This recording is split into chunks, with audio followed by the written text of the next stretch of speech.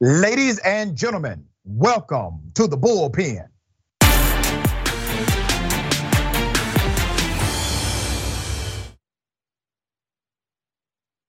He's back in the Bullpen today. We have attorney at law Kurt Schlichter, retired colonel, senior columnist, townhall.com. Attorney Kurt, good day, welcome. Oh, great to be here, Dr. Rich. I always appreciate you having me.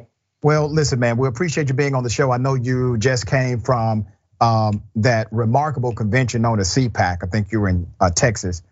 And you have some insight to the conflict or the potential political conflict between former President Donald Trump and current Florida Governor Ron DeSantis running for president against each other. So if you would, I don't want to presume what you know or believe about that matchup, potential matchup.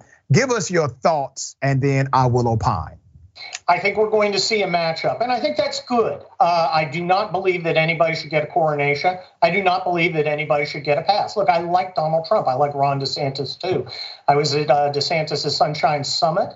I saw him speak for probably the 7th or 8th time. He keeps getting better. He's very, very popular with the Republican base. Donald Trump spoke at CPAC. I didn't happen to see that speech, but I've seen him many, many times. He's very popular there. Look, the Republican Party has got to figure out which way it's going. There's nothing wrong with that. That's not a crisis. That's not a problem. That's a good thing.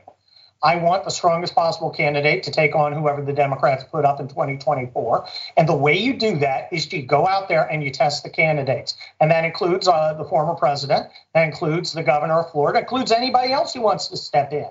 I believe we'll probably see Mike Pompeo, Ted Cruz, Tom Cotton, I think, is likely to join in. Maybe Rick Scott, also of Florida. Maybe Nikki Haley. Maybe my personal favorite, Liz Cheney. I'm sorry, I must have broke your sarcasm. Yeah, I picked up on that, brother. No, I'm very excited about it. I think it's good that there's disagreement. I think there's good that there's going to be a conversation. I think that makes the Republican Party stronger, and I want a strong Republican Party. Let me break down some of the numbers that were illuminated at the latest CPAC convention. So 69% of the individuals there said Trump is their guy for president of the United States. Ron DeSantis came in second at 24%. And then you had a third guy, Ted Cruz, was polling at 2%. But if you eliminate Donald Trump, all of a sudden, DeSantis goes to 65% as the favorite candidate. It is interesting that both of these individuals are talking about running against each other. Typically, in a matchup like this, where you have a former president and then somebody who's popular in the Republican Party, they're talking about teaming together. They're talking about running president, vice president. That's not the conversation, at least at present. But let me also go to Trump as a force in the political world. Trump presently excites Democrats more than he excites Republicans. He has reached what we call market saturation. According to all of the latest polling, Donald Trump running for president almost guarantees a Democrat will win based on polling. Now, I know polling is not prediction. Polling is a snapshot of the current sentiment of the voter that could change like the wind. DeSantis does not have that same negative as Donald Trump does, even though his negatives are still obviously very high with moderate and left-leaning voters.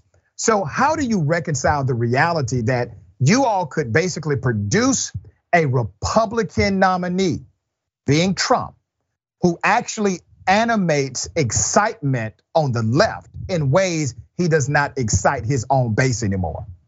Well, as usual, Dr. Ritchie, you have put your finger right on it. You've gotten the question that Republicans have to face. Look, I think Donald Trump has a ceiling. There are some people who will never be convinced to vote for Donald Trump, but maybe might be convinced to vote for Ron DeSantis or a Nikki Haley or somebody like that. That's the reality of Donald Trump, and it doesn't do us as conservatives any good to sugarcoat it. There are people out there who just hate him and will never vote for him no matter what. There are other people who love him and really like him. Now, look, the CPAC is an unusual gathering. It is very hardcore Republicans. It is a lot of people who like Trump a whole lot. What I've seen out there is the way Republicans feel about Donald Trump, many of them, is we love the guy, but is he the right guy? Remember, it was 7 years ago that he came down that escalator. With Trump, you're always going to get Donald Trump, the stuff that's great in our opinion, and the stuff that's challenging. He doesn't change. So is what happened 7 years ago, it was the right answer in 2016, is it the right answer in 2024? And that's the question that a primary, the voters have to decide during the primary. And It should be them who decide. And I think Donald Trump is today more likely than not to run. All right. Tomorrow, let me ask you a policy question, because these candidates, DeSantis and Trump, are identical policy-wise, except for one major issue. And I think DeSantis is going to exploit this. While DeSantis has basically been anti-vaccine from day one, Donald Trump has not. Donald Trump actually has been booed on certain occasions when he has promoted his authority as it relates to getting the vaccine confirmed and the vaccine actually works. He said this on Candace Owens' show. He said this at rallies, and there has been significant pushback. Do you see as a strategy dynamic Ron DeSantis using that obvious disconnect between Trump and his base as a wedge issue if he decides to advance and run for president of the United States? Well, look, I think there's some nuance there that we should understand. Ron DeSantis is more for, lack of a better word, vaccine freedom. He's taken the vaccine. He's not against the vaccine, but he believes that people should be able to choose. Donald Trump is very personally invested because he oversaw the operation that made this drug in record time. To answer your specific question, I don't believe he'll use it as a wedge issue. I think COVID is fading as an issue.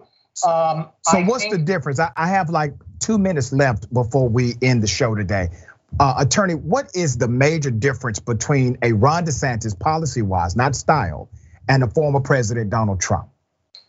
That is a good question. I think in many ways they're both very similar in policy. Ron DeSantis is actually taking pages out of the Trump playbook by saying, this is what I promised you I'd do in Florida. This is what I've done.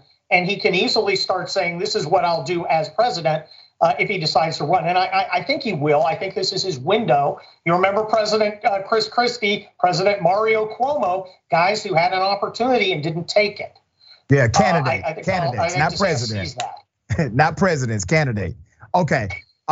Quickly, we got 60 seconds left. That was the point. Do you think Trump is going to announce he's running for president in Florida in order to upstage Governor DeSantis in his own state, or do you think he would do it in DC?